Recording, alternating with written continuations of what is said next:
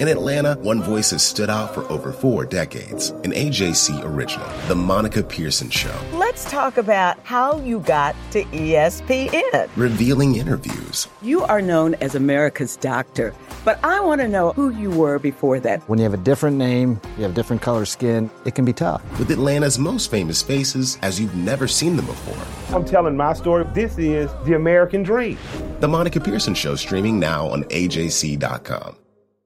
The AJC's trusted veteran political voices, Greg Bluestein, Patricia Murphy, Tia Mitchell, and Bill Nygut, are the essential source for Georgia politics. The Atlanta Journal-Constitution's Politically Georgia. Sign up for the newsletter, download the podcast, subscribe to the AJC. Hey everybody, this is Doug Robertson of the Atlanta Journal-Constitution with a special edition of the podcast Southern Fried Soccer. The topic of today's podcast is going to be the video assistant referee and replay system, specifically some events that occurred during Sunday's 1-1 draw between Atlanta United and Seattle.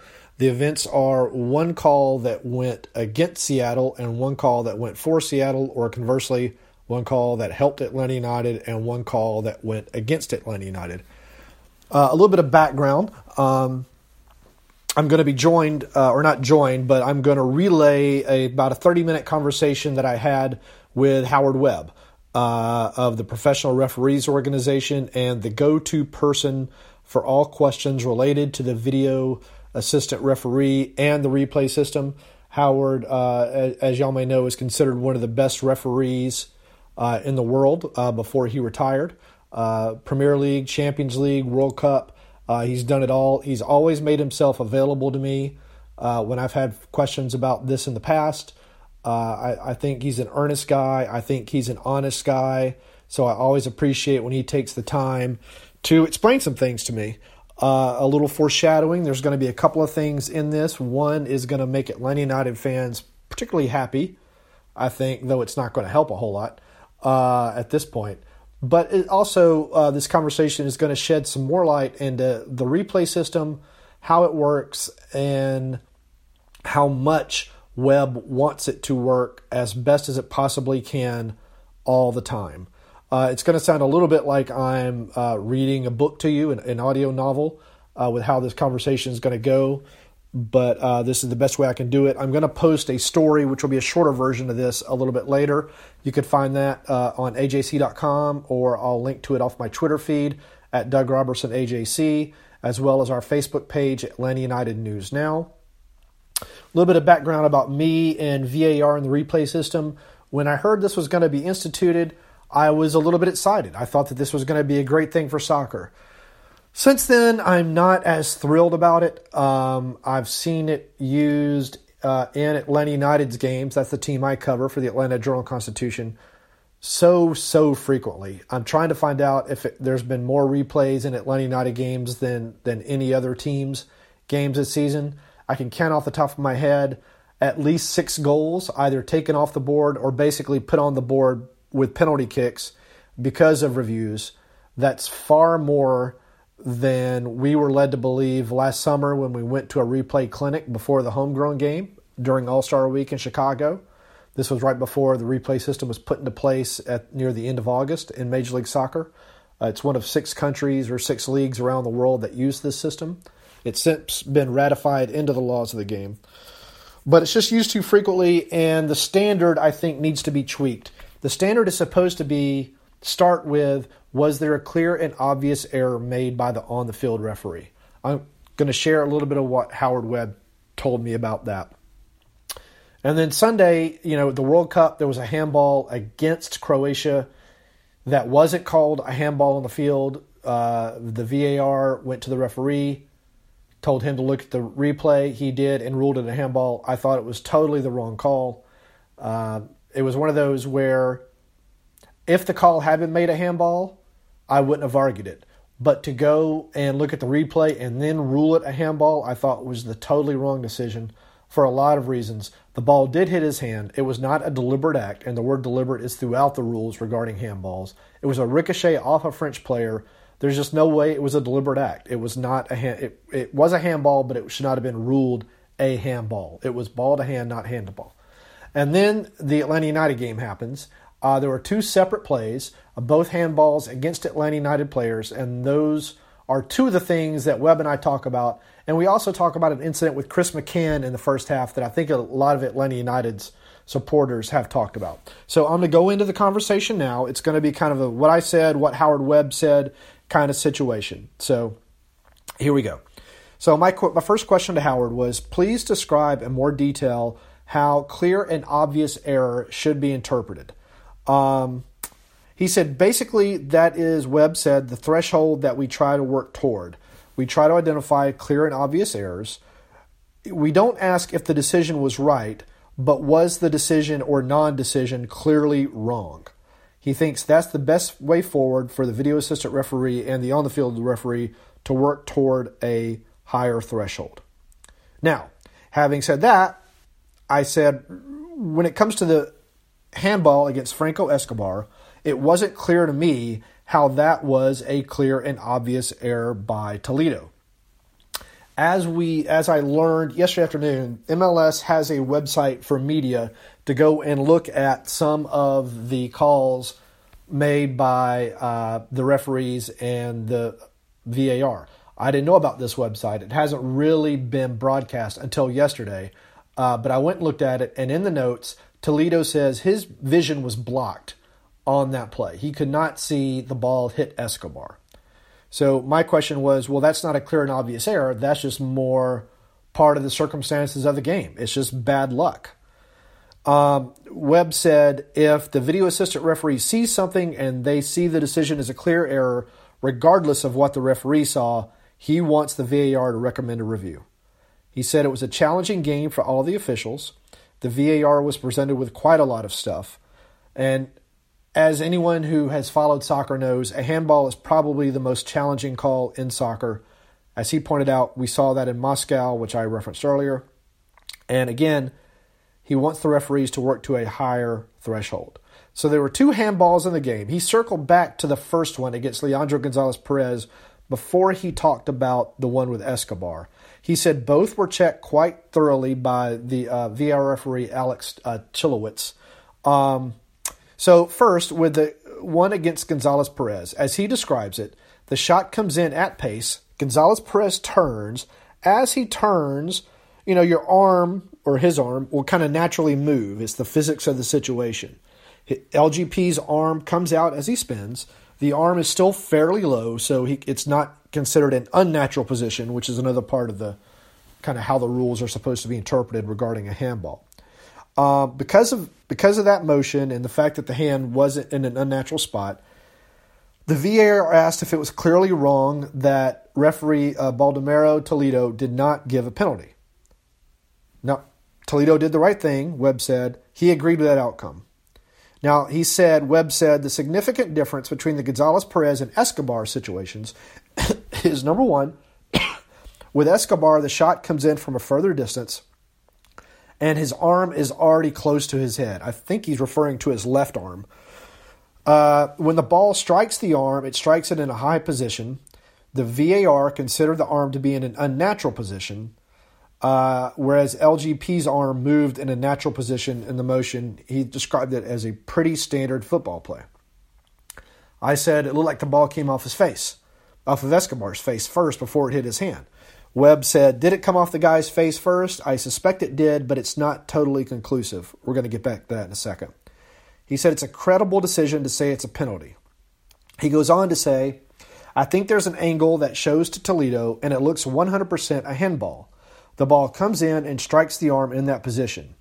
He said that he is really okay with both outcomes in the subjective world of calling handballs. They were two difficult situations.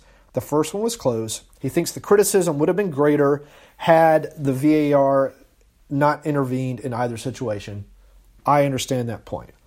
However, having looked at what the VAR saw, it's pretty clear to me that the ball hit Escobar's face first and then hit his hand. The angle that Webb talks about where it clearly strikes his hand, it's an angle from behind the goal in which Escobar is basically rendered as two-dimensional because it's a straight-on point. So when the ball comes at him, you can't see that it hits his face and then his hand. It appears to just hit his hand and bounce away. There's another angle the same angle. It's a top right quadrant of like a 6-screen view in which the ball hits his face off his hand and bounces away. It's clear as day. If you're watching an NFL game and we're trying to rule catch, no catch, it would be a ball hit the ground, then was caught kind of a thing. And also, Escobar was jumping and spinning just like LGP. His arm was down to the right. That's how Escobar runs. He kind of has a goofy motion when he runs. I don't know if referees are supposed to be able to judge and remember the running styles of every player. But anyway, that was my counter. Webb said he accepts the point about the camera angle, but he still believes that the VAR in Toledo made the right call. Okay. I also agree that a handball is the most difficult call to make in soccer, but it's one of those similar to the Moscow one. Had Toledo made the call, I probably wouldn't have argued it. Had he not made the call, I wouldn't have argued it. But the way that this was done, I thought was just, it made a call that wasn't wrong. But that's okay. We're going to agree to disagree. The game is over. The issue I had, in particular with this particular review, and one that was raised by some of the guys in the press box and some of you on social media, is after the ball goes out of bounds and no call is made, Seattle's Nicholas Lodeiro appeared to basically refuse to take the corner kick until Toledo talked to the VAR. He messed with his socks. He messed with his shoes. The guys in the press box, we couldn't figure out what was going on because Lodeiro was not only nowhere near the corner, he simply wouldn't walk over there. At first, I thought there must have been someone kind of behind the corner of the stadium for the run-up to the ball, and I just couldn't see them because it was taking so long. It looked to me like you can see Toledo telling Lodeiro, giving him the waving motion to go over there and take the corner, much like a referee will do with a goalkeeper at the end of the game to speed things up. Webb said that, yes, players are getting wise to how to try to get more time for the VAR to constitute a review and to signal to the referee that a check either has been made or a review needs to take place. He mentioned last week's NYC Red Bulls game. I remember the play Robles. A call was offside for a goal. Robles put the ball down and immediately tried to take the goal kick to not give the VAR and the referee time to review the play, and the referee pulled it back. He said that regardless of what Lodeiro did, Toledo would have held the restart. Alex Chilowit, the VAR, whom Webb spoke to on Tuesday, told Toledo that he was checking. Until Toledo hears either check complete or needs a review, he was not going to allow that play to restart. He said Lodeiro played no part in starting a review. So there you go. Now, back to me again. Another point I wanted to raise with him. We're told that this is supposed to be a quick process. It's only supposed to be every other game in which a review is going to be used, and I have some stats on that to share with you in just a second. Jeff Larentowicz and Michael Parker said that Toledo was talking to the VAR throughout the first half. As Larentowicz said, he was on the phone a lot, man. He was on the phone a lot. I can recall, as I said before, at least 6 goals, I think, that have either been taken off or put on the board because of review just at Mercedes-Benz this season, which seems like an abnormal amount for one team. I want to share some stats with you real quick before I share Webb's response. In 207 matches this season, there have been 1,454 checks, just 67 reviews, 7 checks per match, 0.32 average reviews per match. 26 of the reviews have been for red cards, 22 for goals, 19 for penalty kicks. That's the reviews. The total checks, 492 for red cards, 693 goals, 279 for penalty kicks. So there's a few stats. As Webb points out, 67 checks so far. The ratio is still 1 out of every 3 games. He points out that that's consistent with the Bundesliga in Germany, which also is using VAR. He says it does seem at some places it happens more, and Atlanta does seem to have its fair share of reviews. Whether that's a reflection of the way the game is played in Atlanta, he's not sure. You have to compare stats, and some of these stats I don't think are available. How much time the ball spends in the penalty area. He points out that Atlanta United does play a fast brand of football, so maybe there are more opportunities for penalty situations. He said maybe there are more offsides because of the way defensive lines are set up, and we're seeing that against Atlanta United. So those are all areas in which a video review can get involved, and I thought they were also fair points to make. Now, here's the most important one, in my opinion. The Chris McCann situation that has been shared throughout Twitter. It's a clear situation in the first half. It's a corner kick for Atlanta United. It happened just after a play in which Joseph Martinez and Chad Marshall got into it. Martinez squared up to Marshall. Some people thought that he gave Marshall a headbutt. I couldn't tell if it was a headbutt or if it was simply his hair kind of flopping around in Marshall's face. But I could understand either viewpoint on that. But anyway, after the game, Martino is referencing this situation with Chris McCann indirectly by saying he thought the handball call was right against Escobar. He said what worries him is the things that are being looked at or reviewed and then not being called or recommended for review. I think he was directly referencing this Chris McCann play. It was on the broadcast feed, so it was available for use by the VAR, and I'm going to explain a little bit more about that. And this is Webb's response, and I thought this was very professional of him. And I'm going to read you exactly what he said. He said, "I totally agree with you. It should have been a penalty. You'd have no confidence in me if I said otherwise. It's clearly an offense by Kim. It should have been a penalty. Boldo should have called it. In the penalty area, sometimes things are missed, and we have VAR to look for these things. It's disappointing that these things weren't picked up." Webb spoke with Alex today and asked him about the situation. And here's what happened. And this is something that is it's interesting, and MLS is looking to try to, or the PRO and MLS are going to work potentially to try to fix this. So, the corner came in live time, the video assistant referee is watching the game camera. That's not the TV feed camera, that's the actual game camera. That's what's giving the VAR the window into the world, as Webb called it. So when you look at that camera, it's not clear that much happened. The players are together, Kim turns his back, and you don't see what happened with the arm across McCann's neck. So the ball pings around a little bit, then McCann gets up and kind of has a reaction as to what in the world, why didn't you call that? The ball goes out of bounds. The VAR begins checking the play. The cameras they look at, there's the big monitor, which is the game monitor, which is kind of a sideline view monitor. For those who play FIFA, it kind of looks like that. And then below that is a 4-camera split with different angles. The VAR looked at those 4 angles. Again, nothing looked, too different than what you see on a lot of free kicks or corner kicks around the penalty box. Unfortunately, the long camera angle, which would be the camera behind Guzan's goal coming down the field, is the one that clearly exposes that it's a penalty. That angle wasn't among the 4 that Alex looked at. And because he didn't suspect that there was anything abnormal that happened, he didn't call up that angle. There are about 12 cameras at Mercedes-Benz, so there's 12 feeds that he can look at. If after he looks at 5 angles and he doesn't suspect that there's anything wrong, he really has no reason to go to any other angles. So he didn't get a sense that he had missed anything.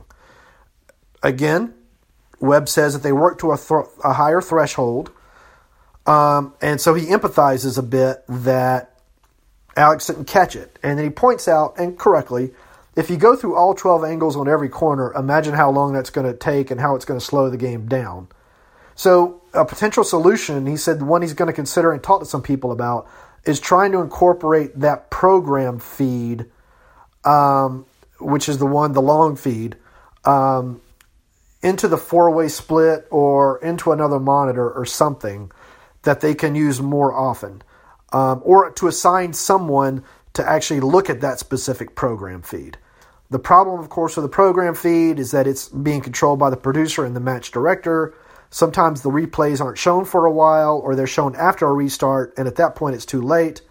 On this one, the replay was shown just before the ball was put back into play, but the VAR is looking at the 4-way split, which is below the screen and the long game feed, which is being played higher up the bank of monitors. So Webb said that Alex regrets missing it. Webb said he asked Alex, had you seen it, what would you have done? He said, I would have sent it down for a review. That would have been the right outcome. He said, I mean, when you look at the play, you think, oh my goodness, that's crazy. How is that not subject to review? And it's because the program feed wasn't the one he was looking at. He was looking at the four-way split. He didn't suspect that there was anything out of sorts. So that's what happened. Webb described it as an understandable human error, and they want to get things right. Now, a question Jason Longshore asked me to ask Webb yesterday was if there's any discussion of going to a centralized VAR headquarters with a dedicated pool of officials instead of kind of the grab bag kind of approach that's being done now with officials and with VAR at every stadium. Webb said that, there's still only one of 6 countries that use VAR and replay in every game. When they began using it last August, it had not been ratified into the laws of the game. MLS felt it was probably prudent to not invest in a centralized solution until it was ratified into the laws of the game, and then they would look at it again. He said he knows that it's something that has been looked at as a possibility. It might be the way forward, something the league will continue to look at. The point of that is if you have a dedicated pool of officials and you're in a neutral spot, it would be more efficient. You could have more people looking at the feeds, and the percentage of accuracy should increase. Most of the other leagues in North America use a centralized replay system. That's something that MLS could also do. And this is the last point, and I wanted to give Webb this time because he did take so much time to talk to me yesterday. Webb said he doesn't want to be seen as if PRO is sitting in an ivory tower. He said they work tirelessly to continue to improve and be the best they can be. They massively care that they get things right. When Webb said when he sees things that don't go well, it bothers him. He wants to have a positive impact on the game. He said, we rectify mistakes pretty much every week. While we aren't perfect, we are striving to be the best we can be. We are looking to continually improve. We have a positive impact most of the time, and when we don't get it right, and like this one with a camera, we look to learn from the experience. So there you go. That wraps up another edition of Southern Fried Soccer. I hope that you'll rate the podcast on iTunes or Stitcher. That helps me. I hope you'll follow me, Doug Robertson, on Twitter at Doug Robertson AJC. I hope you'll follow me on Facebook at Atlanta United News Now. I hope you'll consider subscribing to the Atlanta Journal-Constitution. But as always, you can find all of the content on AJC.com. And this wraps up another edition of Southern Fried Soccer on Wednesday, July 18th.